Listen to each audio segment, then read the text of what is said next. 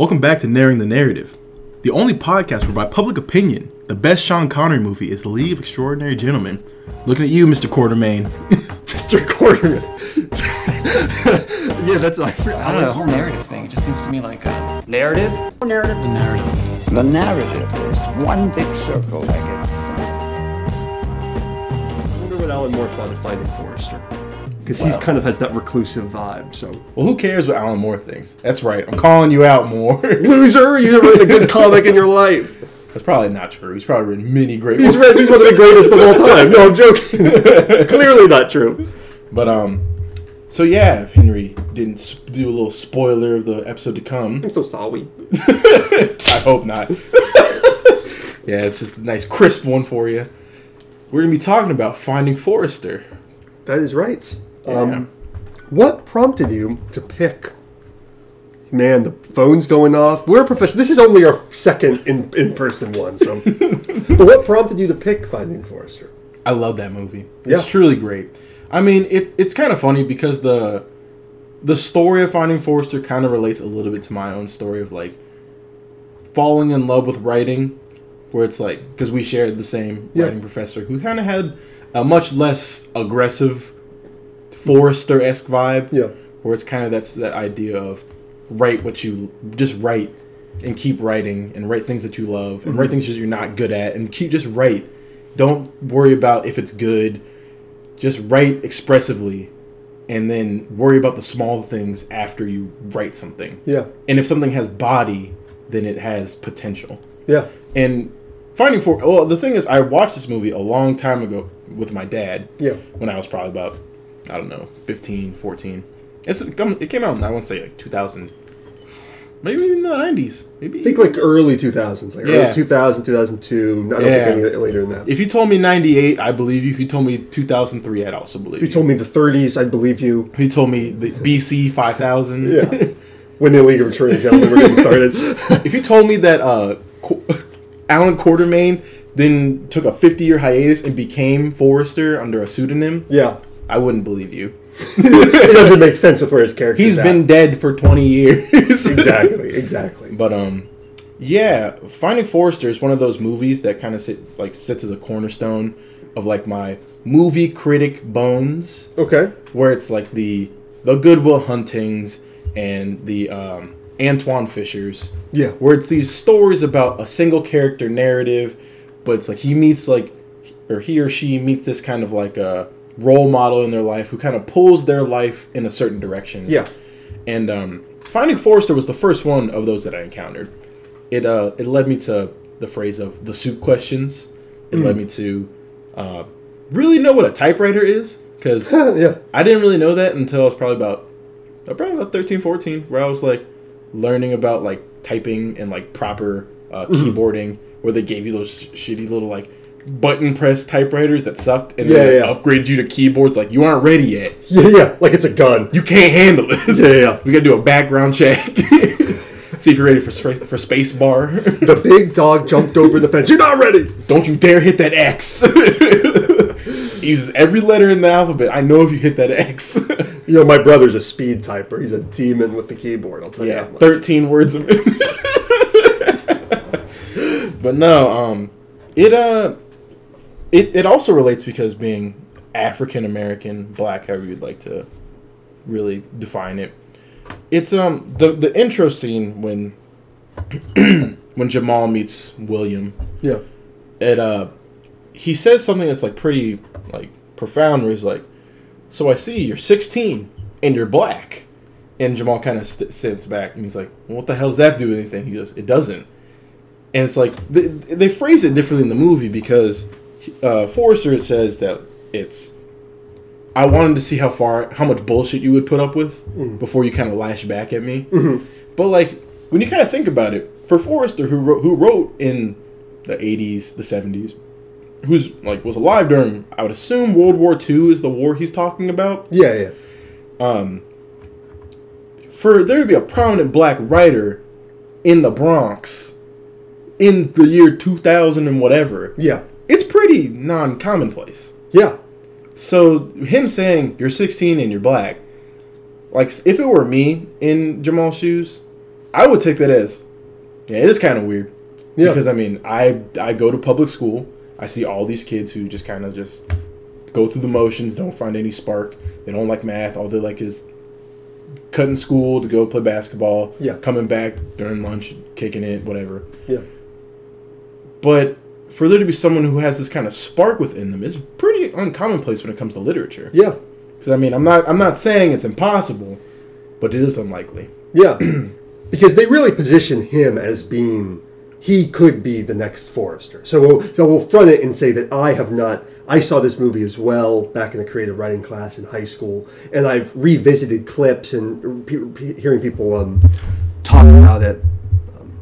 We're hearing people talk about it, but I have not rewatched the movie in its entirety. Mm-hmm. But if I remember correctly, it's kind of framed that like this young man is like exceptional at writing. It's not just like a talented young guy who comes under the apprenticeship. He like could be like the next big deal potentially. To the point where people even, there's a plot line where people even think that his words are Forrester's, right? Right. Because, so that whole plot sense is, he goes to the private school where he meets his light-skinned adversary. Because, you know, it's like, there's a dark-skinned black dude. They got to give him a light-skinned arch nemesis. That's true. But this isn't the Tyler Perry movie, so this time the light-skin's the nemesis. Yeah, it was really wild when he was like, you and me, we aren't the same. He's like, I mean, I don't know why you thought that. Yeah, exactly. It kind of feels like you thought that we might be the same. Yeah. But in the fact that I'm dark chocolate, you milk, really kind of offset that. But the professor, or writing professor, which is wild, I think of high school having professors, basically accused him of plagiarism, which he kind of does with like inspiration from Forrester's work. But it's like, it's unpublished, so it's like, it's anyone's work. Yeah. He accuses him of plagiarism. And that kind of leads into the fact that Jamal has taken Forrester's literary voice and made it his own. Yeah. In doing that, seems like, to me, impossible. Yeah. To like take someone's writing style, write something original, but use their voice so well that you're almost doing a perfect imitation in writing.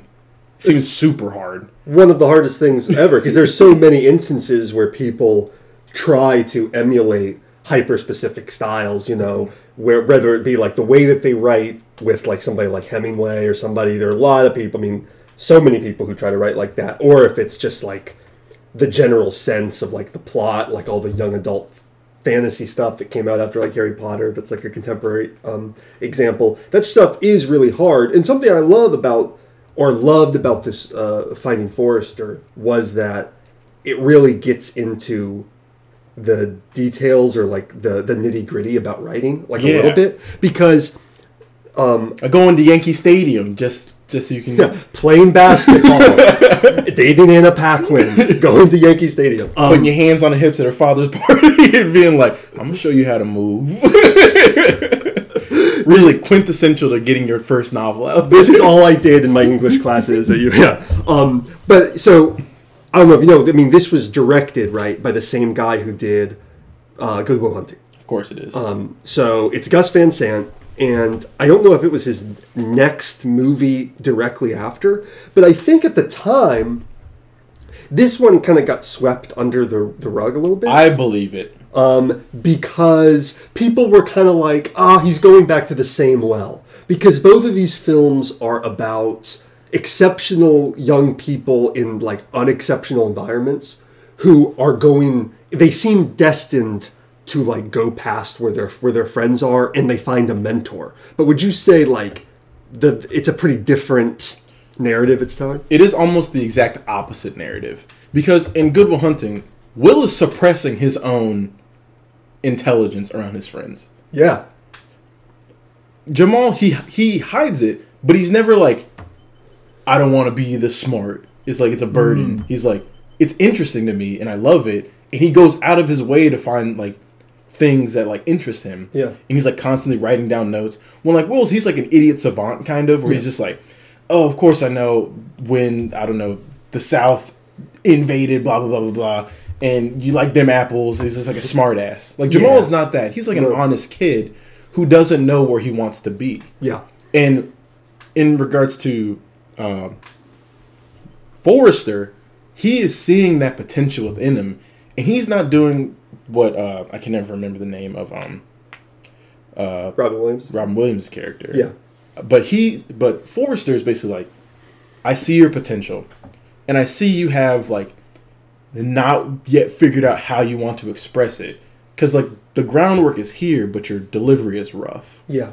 But in Good Will Hunting, it's much more of, you have so many walls built up that you can't be free.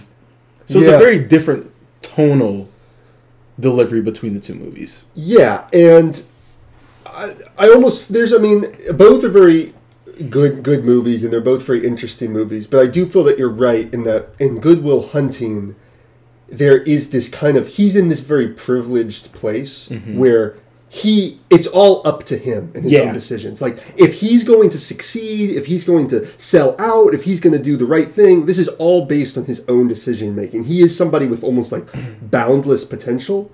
Whereas I think like the character of Jamal is maybe a little more realistic in terms of, this is also a guy with like this incredible intelligence and ability, but just the realities of life are maybe the things that might get in the way more than his own self-destructiveness, which is a big part of. Yeah, it's the fact that his dad's a druggie. Yeah. His mom and his brother are both hoping that he's successful, so that's an extra pressure for him to be really good at basketball.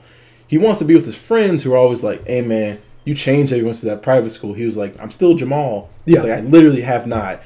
He has the people in his private school who are constantly pressuring him to be either the go along with it, oh, I'm just the quippy black guy who like, I'm really smart, but I'm not smarter than you. Yeah. And it's this constant thing where the only person that sees who he is Forrester. Where he's like, I don't care if you're black. I don't care if you're young. I don't care if you can play basketball. I've seen it all. I've literally watched the entire street change. But you aren't just another one of the people on the street. Yeah. It's like, you're someone who has talent. You're someone who has recognizable talent. And you even came to me off your own fucking balls. Yeah. Breaking into my house, which is obviously something that any sane person wouldn't be like. So the scene when he breaks into his house is hilarious. He breaks in by climbing through his fire escape because Forrester just leaves the window open. The only window that has a fire escape underneath it. And so he climbs in and he's like going around the house and he's like, oh, that's cool. He like picks up a knife. He's like reading his books and he like walks into a room and then Forrester just stands up like as a silhouette in front of the camera. And but he sees Jamal and he has like almost like a way out for him. Yeah. It's his own way of reconnecting with civilization. Other than that white dude who drives a BMW who Jamal absolutely just slams to the ground by dropping 40 years of knowledge about the BMW company. Yeah. But it's remarkable how well it captures both the emotional and the I don't even know how to describe it. It's not the plot point of the story of like the story writing. It's like the feel, the essence of writing. Well, one thing, I would say it is a beautifully directed movie in terms of just the look of it and talk about the feel, the way the typewriters look. Oh, yeah. Gus Van Sant in this movie is able to give typewriters the same kind of like materialistic like sex appeal that some movies give like good cars. Yeah. Or something, you know, I mean, they really, the sound of it, the look of it, it all kind of has this kind of washed out like tone, you know, it's very much like, the character of Forrester that Sean Connery plays is, I guess, based on J.D. Salinger, who I guess was, I didn't even know to what extent, but I guess was reclusive. And then the other big reclusive author I can think of is Thomas Pynchon, who's like next level reclusive, like faking his own death type. Not literally, but he's got that kind of like leather bound, kind of like corduroy suit kind of vibe of somebody with like a dusty room filled with books, and the movie kind of looks like that to me. Everything in this movie smells like a library. Yeah. Guarantee it. Yep. When you walk through, you're like, this doesn't smell like it doesn't smell like sewage, except the one scene that really does stick out to me is when Jamal's walking back from Forrester's place after he falls asleep. And he's walking through the street and a cop car pulls by.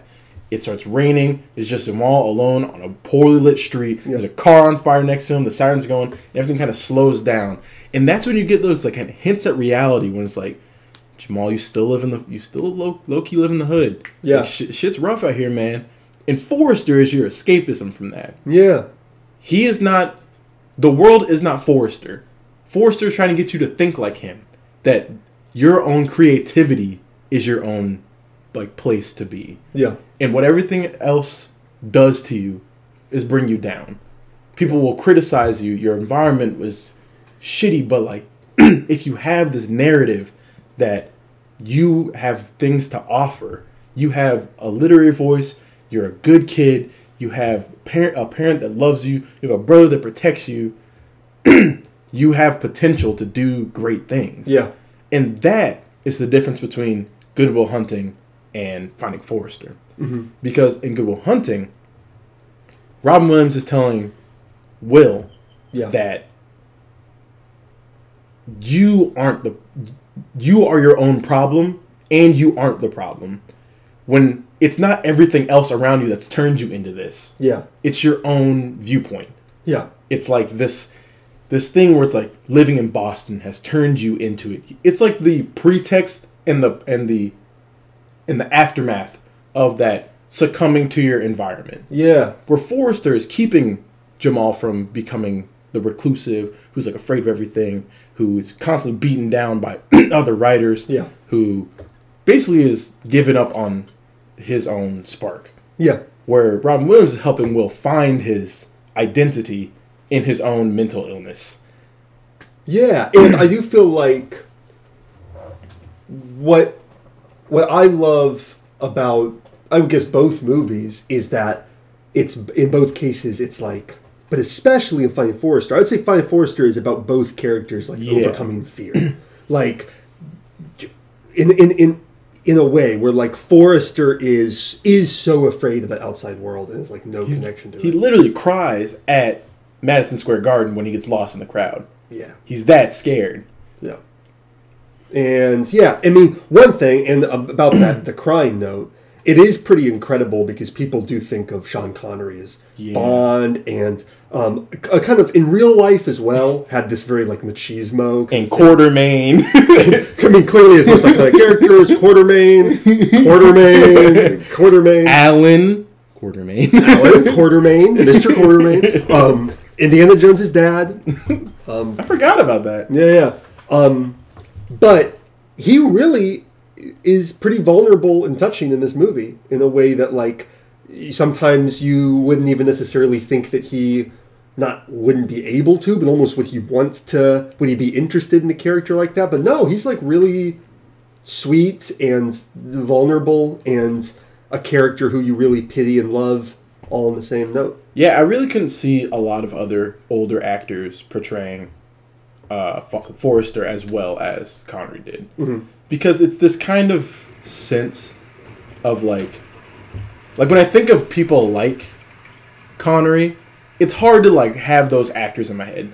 It's like in his kind of mental circle for me, it's Connery, Elba, who's much younger, but it's the same kind of machismo, lack of vulnerability, very much a leading and people wanted Elba to play Bond, and so like a lot of the Bond guys, and they wanted to see Connery Elba kiss mid Bond movie. Of course. The name is Bond, James Bond, and then he just ooh.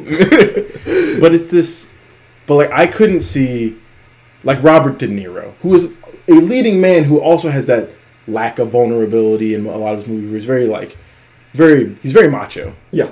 But I couldn't see it because the delivery of it just feels so different. Yeah. Like, could you picture anyone else in that role? Do you know what's weird is when you said it, I started thinking about it, and I was thinking about it before I said it. It does not fit.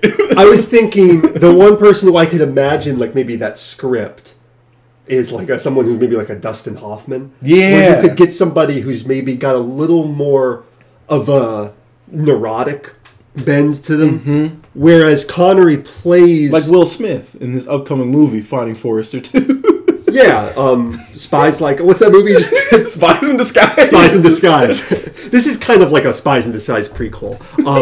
But no, you can imagine this character as being played as maybe a germaphobe kind of element where there's this kind of jittery nervousness that, obviously Dustin Hoffman kind of can tap into kind of an oddball neurotic thing. What's really great is that Forrester, when he's in his room and when he's in that world, that smelling like a library world, does have the kind of charisma and bravado that you kind of expect from Sean Connery, and it's only in like as that story goes along that you start to see like the sadness, maybe.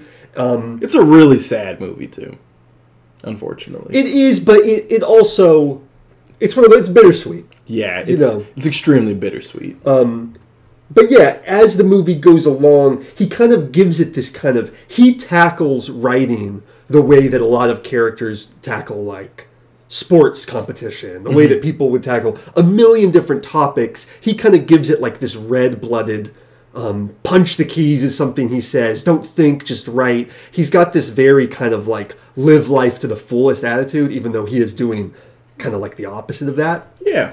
Which is kind of it's very interesting. I love it when there's a character who is, you hang on to every word they say, like a mentor character, but you also know that they are not like the person you'd want to necessarily take advice from. Where it's like, it's a hopeful hypocrite. Yeah, yeah. It's like, what you're saying, so listen to it.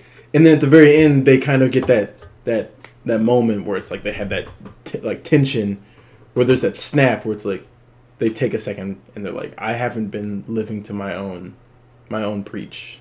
Yeah. Bigly. He does not walk his talk at all in regards to, because he does have that kind of, this kind of like, to reference another Robin Williams movie, this kind of seize the day kind of aesthetic, like vibe to him, and this kind of thing that he's preaching, wherein he's not seizing it at all. And also what we're talking about too is it was interesting to talk about the differences between this and Good Will Hunting, because not only when you mentioned the characters who are like, man, you've changed, they don't want to see Jamal succeed in both fields. They don't want to see him become more than what he's supposed to be, which is almost like the polar opposite of Good Will Hunting, where it's a bunch of like working class guys who know that they don't have the spark that Matt Damon, that Will Hunting has, but they want more than anything. Ben Affleck just really, really, really wants him to escape. But not Casey Affleck. He's like, I want you down in the trenches with me, Will. Yeah, Casey Affleck is living the crab in the bucket mentality in that movie. But I do think that it is, and I think you could speak to why people didn't respond to this movie as much from a million different angles. I think it was the recency thing of how quickly they had just made, or how recently they had just made Good Will Hunting. You could talk about, I think people viewed Damon and Affleck as these like new prodigies in Hollywood, because they also did so much with writing that script.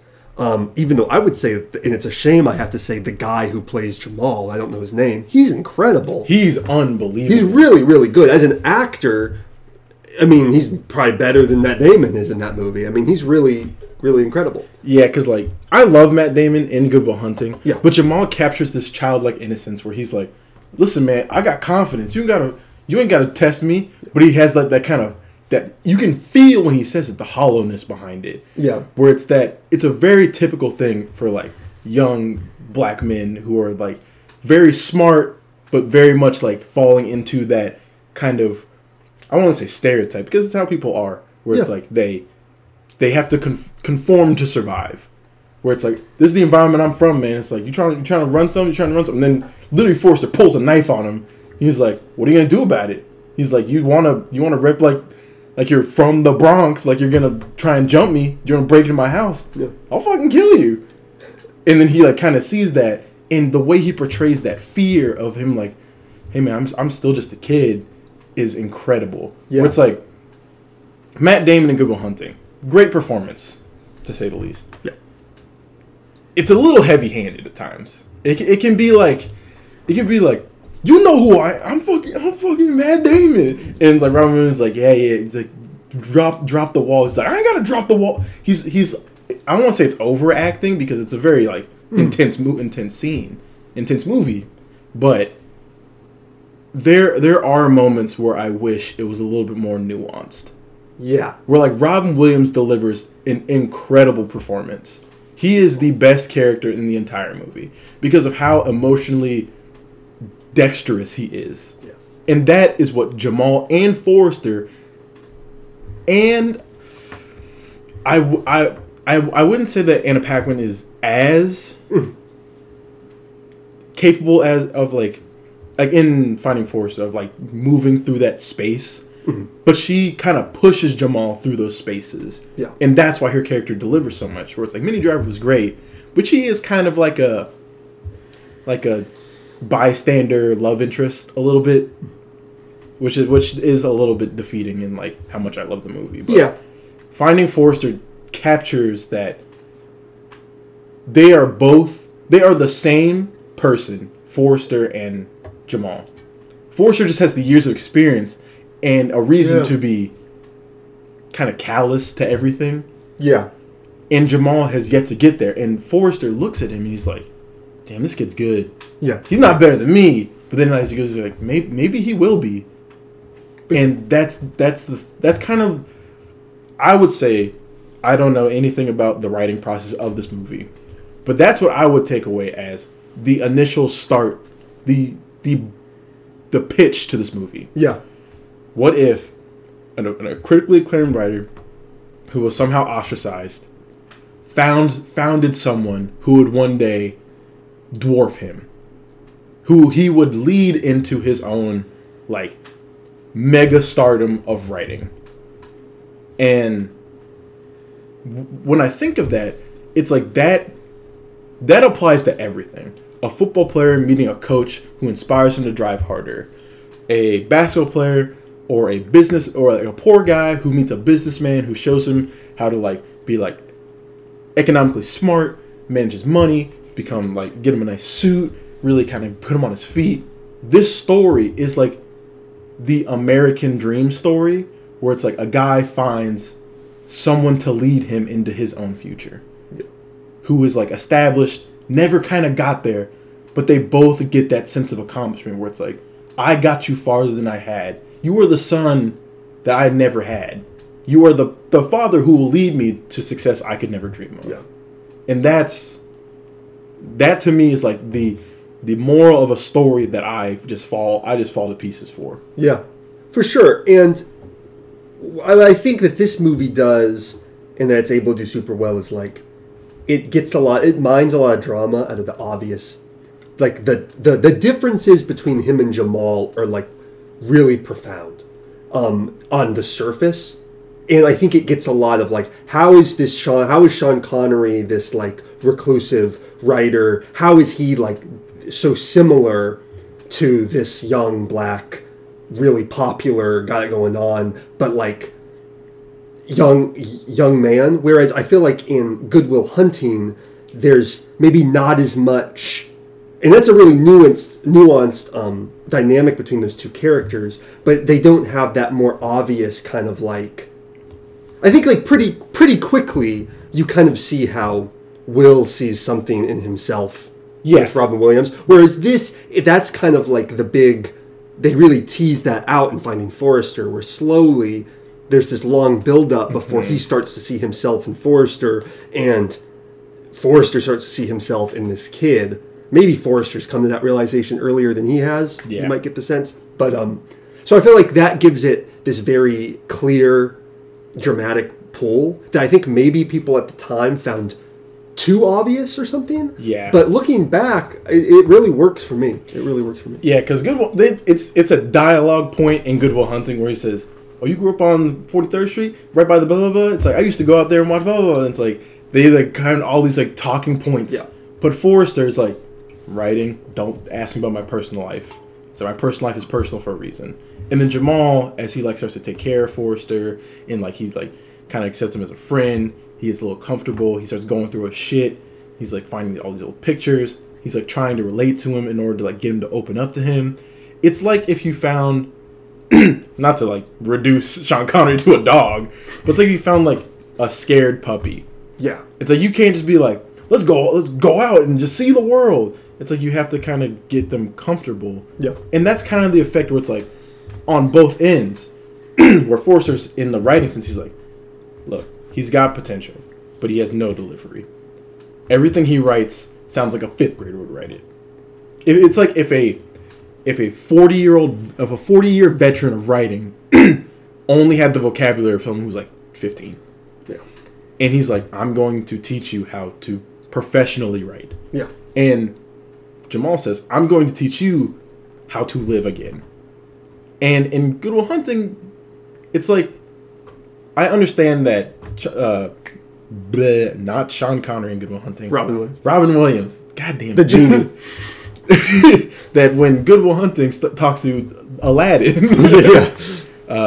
that it's the same narrative, but it's a lot more like big, impactful moments where it's like they're like yelling at each other and it's like, you don't live your life, why should I live mine? Yeah. It's like that happens in Finding Forrester, but it feels a lot more realistically brought on.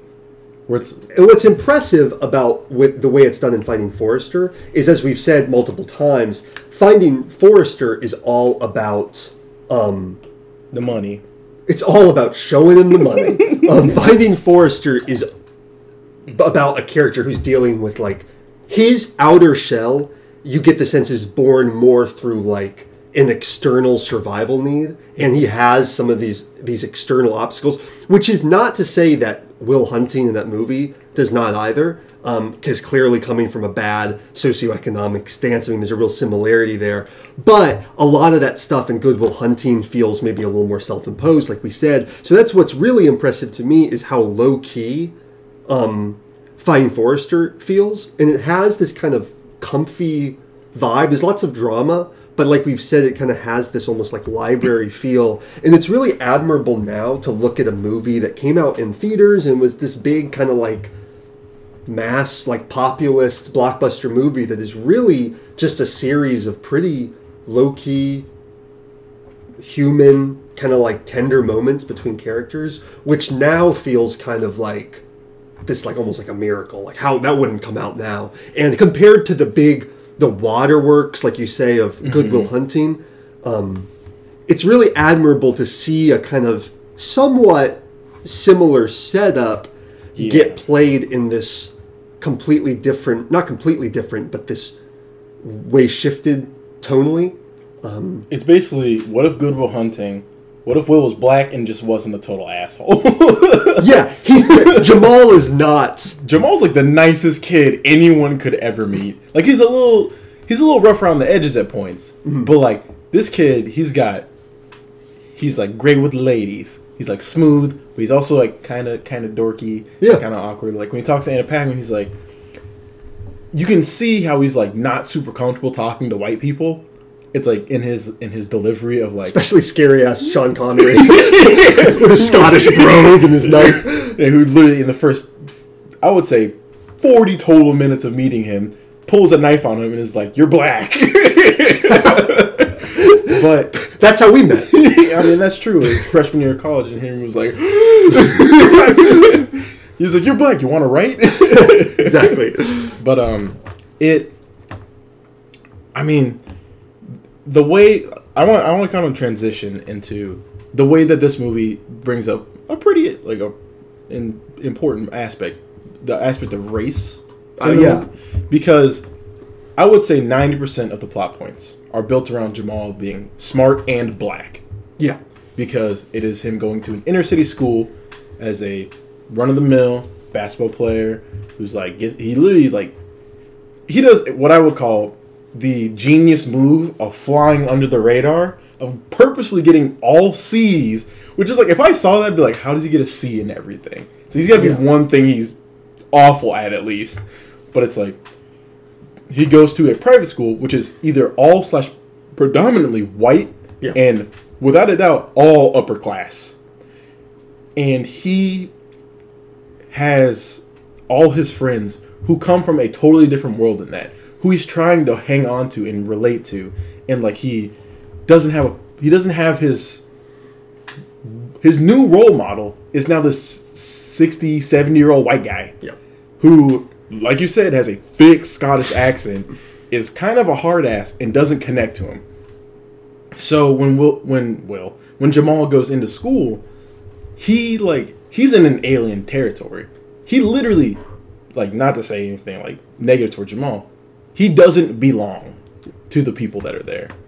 Like, the only person that likes him is Anne and the principal, who was like, we want you here. We want you to play basketball for us. And he was like, okay. It's like the test scores were really the hook, and then the whole reel was like, it's like, oh, I can get a championship out of this kid, which I'm pretty sure they do. Doesn't he tosses it at the end though? Yeah. He loses on purpose because he's like, which that type of, I do not have the like mental confidence to do that. oh no. Like if I could win, I'm gonna, like, I don't have the He said, fuck you, light-skinned black guy. we're all losing. There goes your senior year. You're trying to drag me down. You'll drag us all Which down. is honestly kind of messed up. This guy has one last chance to win a state championship. And he's like, you know what? No, my pride. If I would beat the shit out of Jamal. Oh my god, dude, that is like unreal that he did that. But Sean Connery's proud. He's like, there you go. I hate basketball. I only watch Jeopardy, the bird question. Yeah.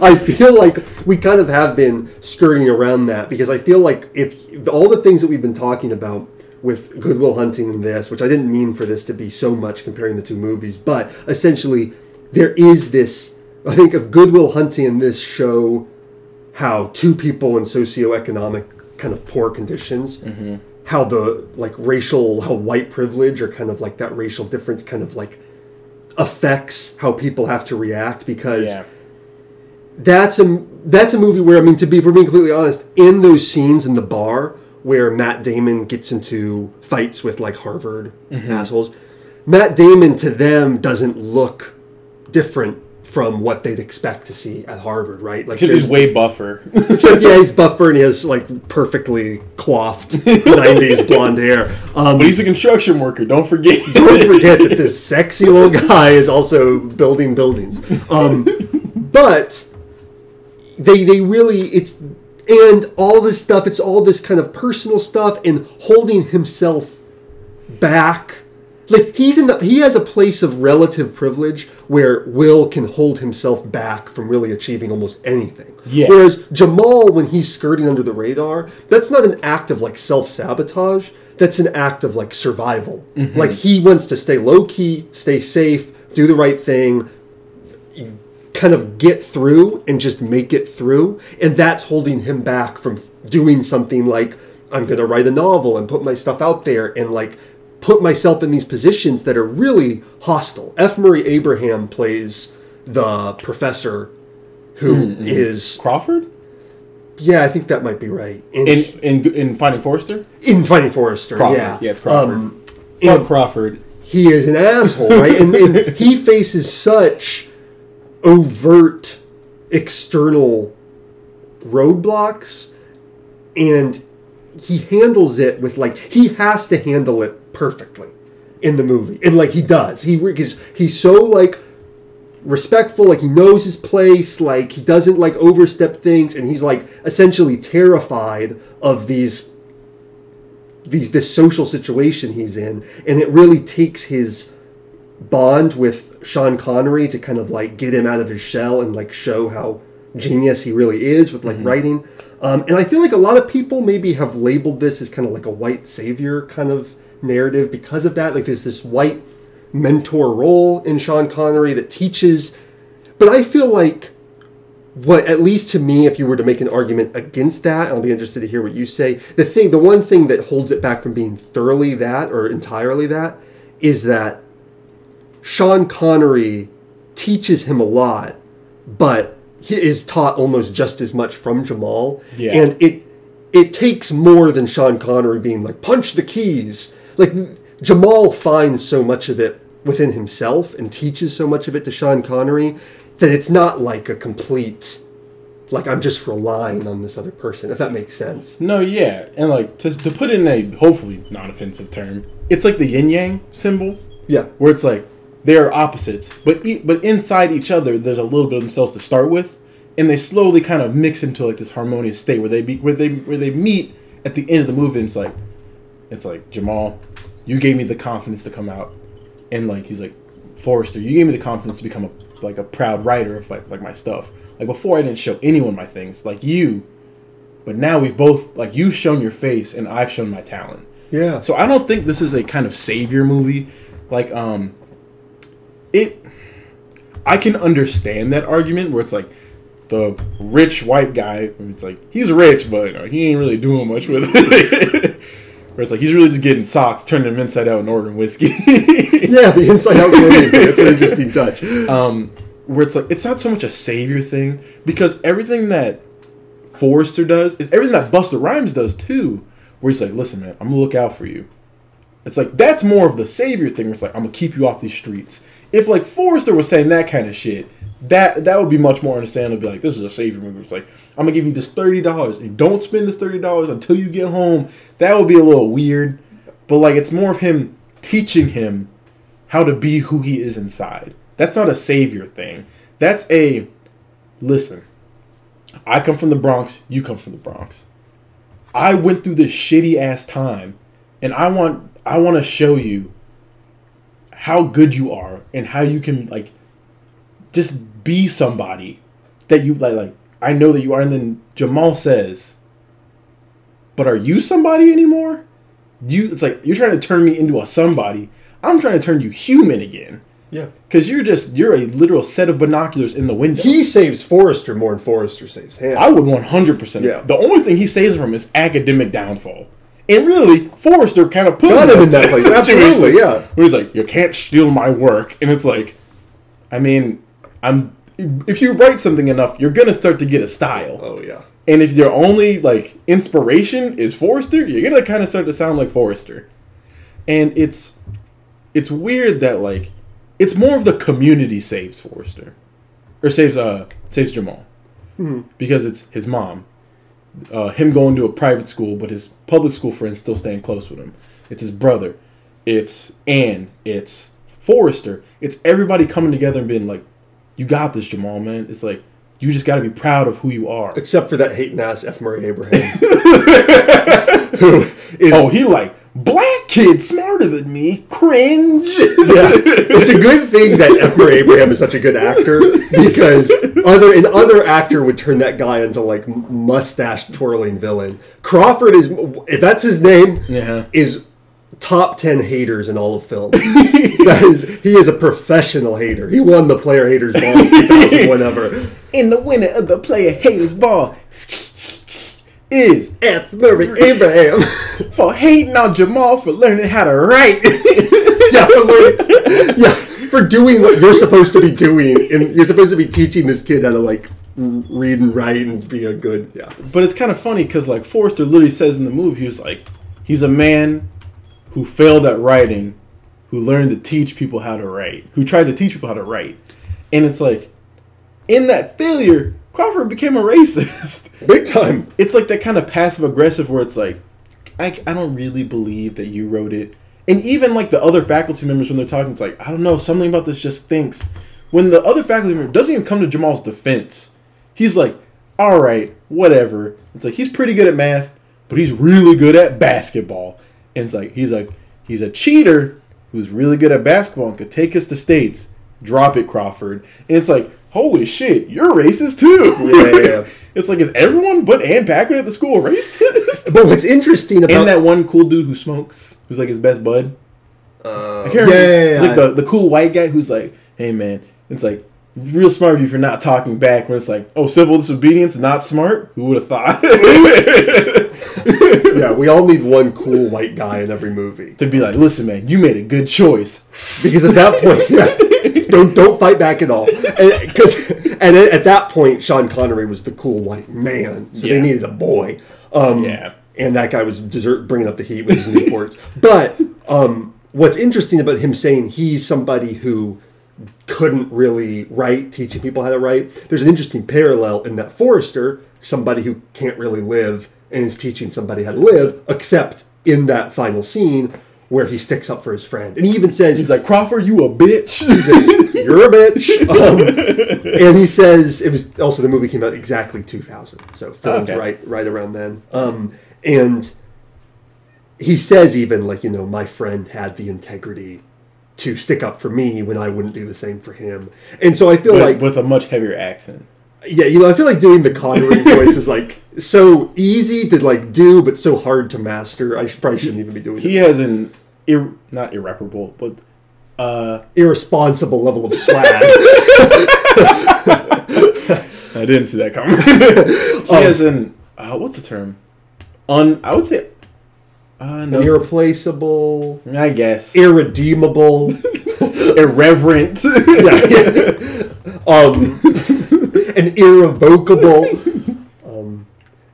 Iridescent. That's not a word. No idea. Just let's drop it here. we're cutting the podcast. But I feel like if there is, well, I'll say 2 points. My final 2 points about the white savior thing is, one, it does feel to me, and what makes it a sweet movie and something that I really like about it is it's kind of an unlikely friendship movie more than it's necessarily a mentor movie. Yes, and that it gets a lot of the fun of it is to see a 16-year-old, 17, how he might be. He's 16. A 16-year-old and a 68-year-old. Yeah. Become like buddies. Mm-hmm. And that's always fun. I mean, there's just always fun in some story when you see two people who are unlikely friends. Because that's the truth. I mean, as I got into college and stuff, I would start to meet like adults. And I was like, if the vibe was, if the social dynamic was different here, I would be hanging out with this person, like, for sure. Yeah, and then we kiss. And then we kiss, and then they marry me, and they leave their wife. And, now it'd be like, That was the Birdman hand rub, for those who can't see, which is everyone. It was not the Birdman hand rub. Henry cannot prove that. My Google Glass says otherwise. My Google contacts say otherwise. So that's always really fun to see. And then also I feel like it's just that type of... It's such a, like, low-key, tender, fun movie that it's like, I feel like even if you were to like draw out mentally some things that you could view as a little dated that way in the depiction, for me it doesn't matter because like all the small touches in this movie are kind of what make it. All the small things. All the small... all the small things. That should have been in this movie. That should be our new thing. Jamal misses the final shot. All the... He's not bawling. But it's all the little like tender touches. Like I feel like that plot could have been way cornier. It could have been way, but they really give it the. And let's actually look because we're not doing this guy enough justice because he should be name dropped. Rob Brown. And the only other movie I know that Rob Brown appeared in, sadly, is right after I saw Finding Forrester, Don John came out with Joseph Gordon-Levitt. The one about the porn addiction. Yeah. And he plays like... and Finding Forrester to beating him me too much. Yeah. He's not beating his meat too much. He's finding Forrest. Oh, he's fine. He's got a forest. We're cutting that out. And, and he's friends with the guy beating his meat too much. But it's actually really sad. Look, if you go onto his Wikipedia, they don't even have to split up his film and television roles. He's only been in like 11 things since 2000 combining. And I'm not denying Matt Damon's star power or his ability to stop saying homophobic slurs in 2021. But what I am saying is that Rob Brown should have been given a little more. I mean, because he really, I guess he's in Coach Carter.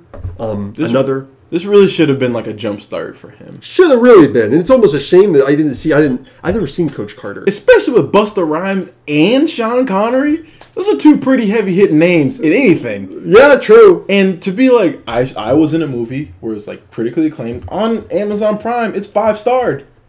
It's 5-starred Amazon Prime. One of the greatest actors of our generation, Busta Rhymes. He said, "Ma, you want to see me? You want to hear me sing? Knowing damn well it's rapping." Exactly. Something I'll also say about just the general fun of watching this movie is also what's fun about watching not just Good Will Hunting, but I found a million movies. If a movie comes out and people like it, the clips that get on YouTube, I've noticed this. People love more than anything unsuspecting people owning somebody else in like a debate or a fight or whatever it is. So people love to see the moment. It's like world star moments when they're being given like a filmic like budget and they get big names to star in what's essentially like that video where the nerdy white guy does like a head spin in the cafeteria and people start freaking out. This movie has plenty of that where people get, especially F. Murray Abraham as the asshole teacher, gets owned multiple times at the end by the kid himself, by Forrester. There are so many like mic drop moments in this. So many like unsuspecting person is like smarter than you think. Because the whole like how you like them apples from Good Will Hunting, that I guarantee you if you go because Jamal said he was like any book didn't get published, and then Sean Connery said, "And you get no bitches, no bitches. I'm the man now, dog. Get ratio. They're beating your ass in the cold tweets." But no, I agree. It's that kind of like, even in the beginning when it's like they're all kind of ganging up each other, it's that kind of camaraderie thing. But like when you got a hating ass motherfucker and it's like you just kind of own him at the end of the movie, it's really that kind of big fat liar moment where it's like you getting served, son. It's like you're never coming back to these parts again. Yeah, it's like your whole life ruined because you were racist to one black kid and you're a piece of shit for 20 years. I'd say that's grounds for getting your life ruined because he's a piece of shit for 20 years. You can imagine what's fucked up is if you look at the subtext. Think about how many young people that guy completely like demoralized and deflated who didn't have Forrester to be like, no, that was him that wrote it. Like it was just Jamal in that situation. He would have like gotten him expelled or, it would have been awful. So yeah, that's like top 10 villains of the year 2000. Yeah. And I'll try. There are probably worse people who were in movies in 2000. I don't know. But if you look at Good Will Hunting, the clip, My Boy's Wicked Smart, has 24 million views. My boy's wicked smart. Wicked smart. And so, yeah, people just love to see how do you like me now? Especially if it's unsuspecting. Like, I've already seen clips from this Jack Reacher show. Mm-hmm. And people say that's a pretty good show, but the clips that are coming out are a scene where like Jack Reacher like beats up a guy who's like mean to his dog, or the clips from the original Jack Reacher movies are small Tom Cruise 5'6" like beats 5 guys up in a bar for picking on a woman. He beats up 5 guys at 5 guys. He beats up 5 guys at 5 Guys Burgers and Fries because they just worked there. He's like, the fries are always too salty, with a telephone cord wrapped around his neck. That movie has some really ridiculous fight scenes. Which one, Jack Reacher? The movie, the Tom Cruise Jack Reacher. I don't even want to talk about that movie. Well, you're going to love my next book report, then. Jack Reacher 2, Out of the Shadows. It's called Never Go Back. That's the Ninja Turtles title. The Ninja Turtles, yeah. Who do you think would win in a fight? Okay. Jack Reacher and the Ninja Turtles. The Ninja Turtles. They would slice and dice him. No, because Jack Reacher has a special set of skills. No, dude. Jack Reacher beat up slightly overweight bikers. They would beat him up so bad in that movie. There would be a scene where like Donatello saw Tom Cruise as like a slice of pizza, and then they decide like we're gonna eat him alive. He said, I feel like I'm Tom Cruise, while he's like doing the shell shock move and they slam him. They're ripping his jaw open. Oh, bitch, I'm Raffy with that tool. I got throwing stars too.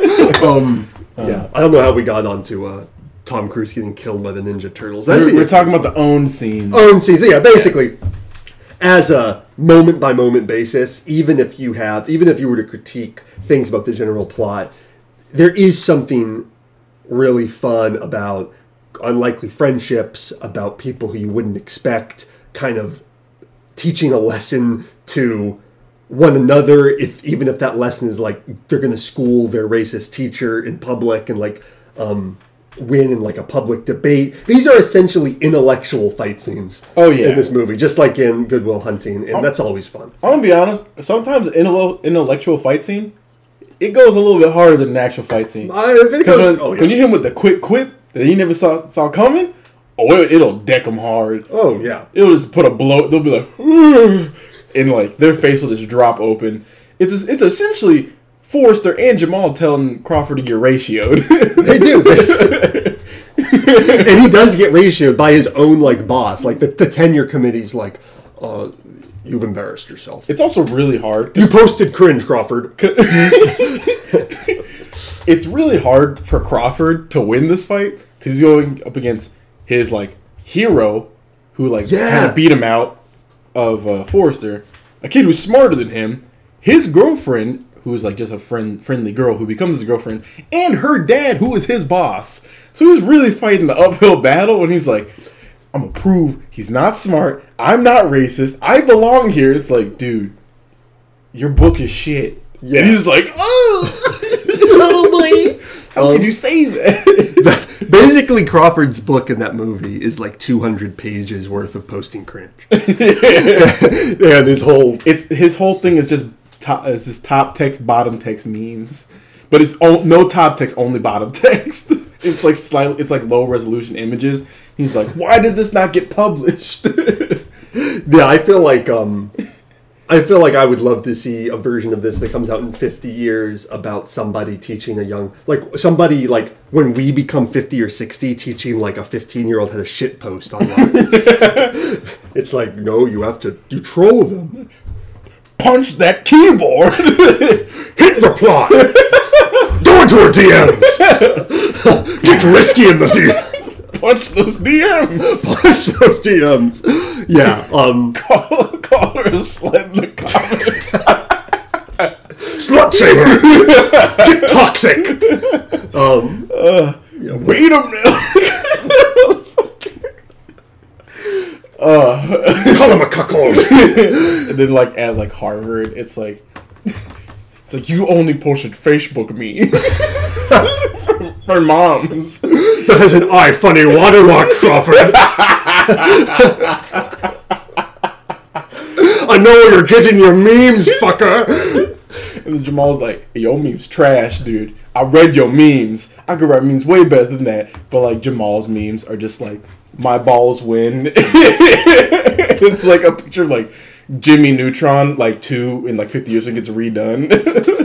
It's a picture of Carl Weezer with the caption, when you nut, but you keep sucking. And Crawford's like, I don't get it. And Forrest is like, you never will. Because you've never been sucked, Crawford. I feel like we're giving him his Jeopardy. I feel like that the portrayal of him on SNL, the Jeopardy thing, is completely thrown off how we think of him. Because that's I imagine him as just doing that to people. I know he's not. Gus Van Sant, I will say, very interesting movie maker. Give me some of them. So yeah, he did Angry Birds 2. He did Angry Birds 2, Spies in Disguise, obviously. But only the first half because he was kicked off. Because he was gonna put in too many sex scenes. He was doing a white savior. The bird. The Tom Holland character was saving the bird. That's a white savior narrative.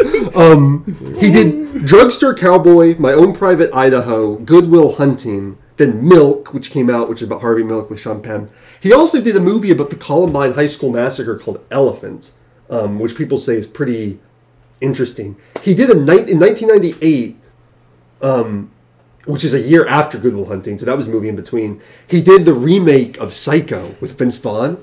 That's a shot-for-shot remake of Psycho. That was, people said, was very kind of what's kind of the point of this? It was almost like a formal experiment of how would it look to remake a movie shot for shot with color, with a different actor. That's weird. Pretty odd. I believe he made a movie called Last Days. Yeah, which is kind of about,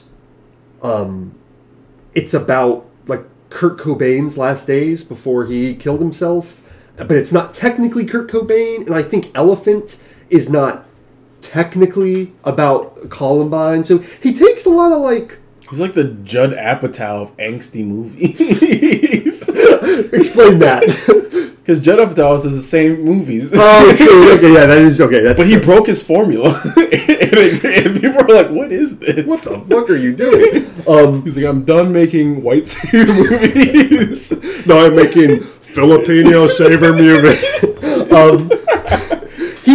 He's clearly interesting. I always respect when directors get to the place where they can just start doing things that are essentially movie-long, experiments or riffs. Yeah. Because it seems like he's kind of getting to that point where he's I did my blockbusters. I did my blockbusters. I did Good Will Hunting. I almost get the sense that maybe he, as a filmmaker, saw Good Will Hunting, the success that had, and almost maybe wanted to do something with that kind of... He must have loved that kind of narrative and wanted to do something a little more low-key.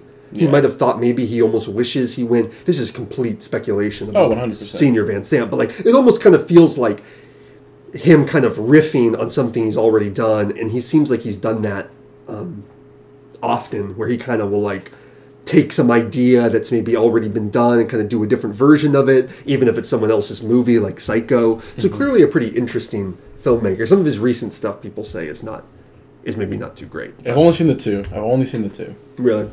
Yeah, so anyway, I would say Finding Forrester. It's a great movie. There's no other way to put it. Yeah. It captures so many different aspects of both the writing process, individuality, fear of public opinion. It captures so many points of what people have to struggle through in their ordinary day-to-day. Conformity, judgment, fear of the unknown, loss. And it wraps it all wonderfully in a 2.5. It's 2:16. I think it's 2 hours and 16 minutes. Really? Because it tells the story of... It's exactly 2 hours and 16 minutes. I just watched it literally 2 hours ago. Okay. And it tells the story of Jamal saving his friend. He's not saving some writer who can help. He's literally Forrester he's mentally dying. Yeah. He is suffocating himself in his own sadness, where he's wallowing on the death of his brother, who he holds himself responsible for. He is wallowing on the criticism of other people, where he's I no longer even want to talk to people because they've damaged my reputation as a writer, and that's all I have. And he says, no, it's not. You are a person with experience in life and intelligence and wit and humor, and you have all these things. You have given me the ability to write.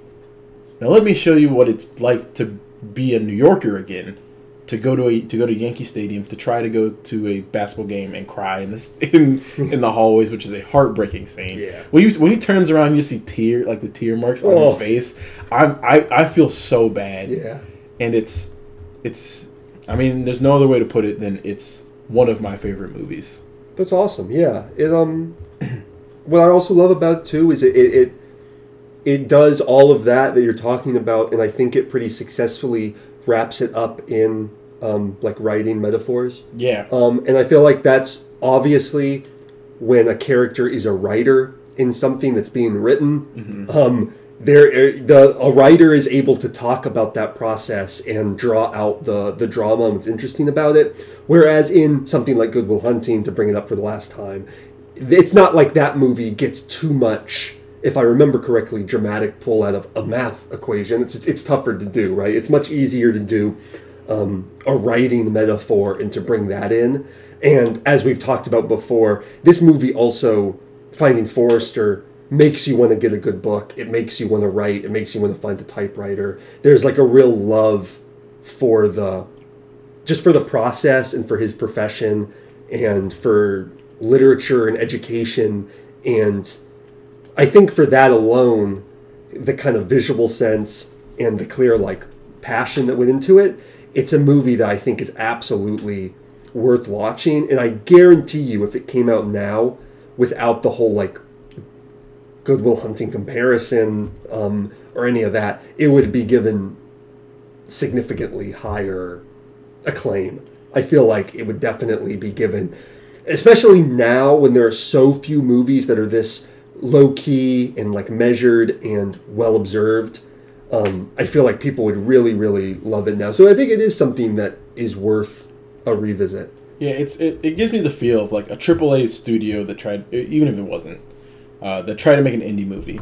Yeah. Where it's it has the same kind of feel as low budget shot, even if it's not. It's shots through it looks like a shot through an actual binoculars. Mm-hmm. And there are those moments where it feels really dusty and grainy, but it has that stardom from obviously Sean Connery, that a lot of indie movies can't afford.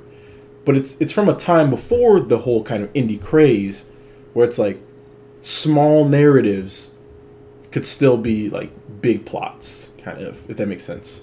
Yeah. No, well, absolutely. I mean, and what's especially before is it's before the big superhero, the big... Oh, yeah. The height where everything had to be pure spectacle. Like League of Extraordinary Gentlemen. Oh, my God. That's absolutely correct. Well, just because I feel like if a movie came out now called The League of Extraordinary... If a movie came out now, it would be tougher to sell it on the star power of somebody and on the promise that you're going to get to just see an actor that you love put in like an interesting performance, which is absolutely what this is. Hey, you get to see Sean Connery play this wizened old person. And what I love is I always love when actors get to the age where they they get their very like juicy, almost like send-off movie where they get to play, because League of Extraordinary Gentlemen came out after. Let's pretend that didn't come out. Like if this had been Connery's like last film, I love the kind of farewell movies that people get. Like Clint Eastwood's been doing it for 30 years because people keep thinking he's going to die, but he won't die. He lives forever. Come get me, motherfucker. Come get me, motherfuckers. But he's done a lot of movies like that. We're just seeing Sean Connery's face with like the lines on his face, his age, what we imagine is like wisdom. Gray Fox, though. He looks great. Silver Fox. Gray Fox is a character from Oblivion. Silver Fox. For some reason, Gray Fox reminded me of something from Metal Gear Solid. I don't know what I'm thinking of. There's something Fox in Metal Gear Solid. Well, there's a lot of Fox stuff in Metal Gear Solid. There is. Ocelot stuff, Fox stuff, hyena stuff probably. Who knows? But just looking at Sean Connery's face in the movie, there's almost like that in and of itself is a character. And I think like there's a metatextual thing, especially for people who were watching it then, who grew up with him as the Bond, as the action guy, as the suave guy. To see him in this role, that almost was doing a lot of work unto itself, which is always cool when you see an actor kind of use their star power now. Because I'll be honest, in 40 years or in 30 years, when Chris Pratt's 70, I don't know if I'm going to get as much weight seeing Chris Pratt. I'm being mean to Chris Pratt, but no, this Mario performance will be his Finding Forrester. It will be, yeah, Wahoo. Because he'll die soon after. To Rob Brown, he's going to kill him and be like, "I found Forrester," and just blow him to bits. Now I'm losing you. But yeah, I just feel like Connery was obviously a unique star, somebody who had a level of charisma and star power that was, I think, used to its like full extent. Whereas there are plenty of actors now who have that, but I think they're being dwarfed maybe by the types of movies that get made now. So it's cool to see Sean Connery in a role like this, even if it maybe didn't get like the Oscar buzz he wanted. I think it's safe to say now, especially after he's passed and with looking back at this movie, you can really like see a pretty special, cool performance from him in it, which is always... Yeah, this is definitely one of those movies where it's like, if I were an actor in it, it would be one of those movies I hold in like my repertoire of movies that, even if they didn't do great, I will never be ashamed of this movie. Oh, no. Because it is something that like, it has a sense of love and like heart put into it, where it's like, this is one of those movies where it's like, no matter how it comes out, no matter what the reception is, even if it's like a blockbuster movie where people are flooding to the theater because it's like, this is a super emotional movie with Sean Connery and Rob Brown, and they're like, who? It's like the guy from, never mind, where it's like, it's still like one of those movies where it's, the crew looks at it after and says, everything we did here, oh yeah, could not have been done in a better way. Absolutely.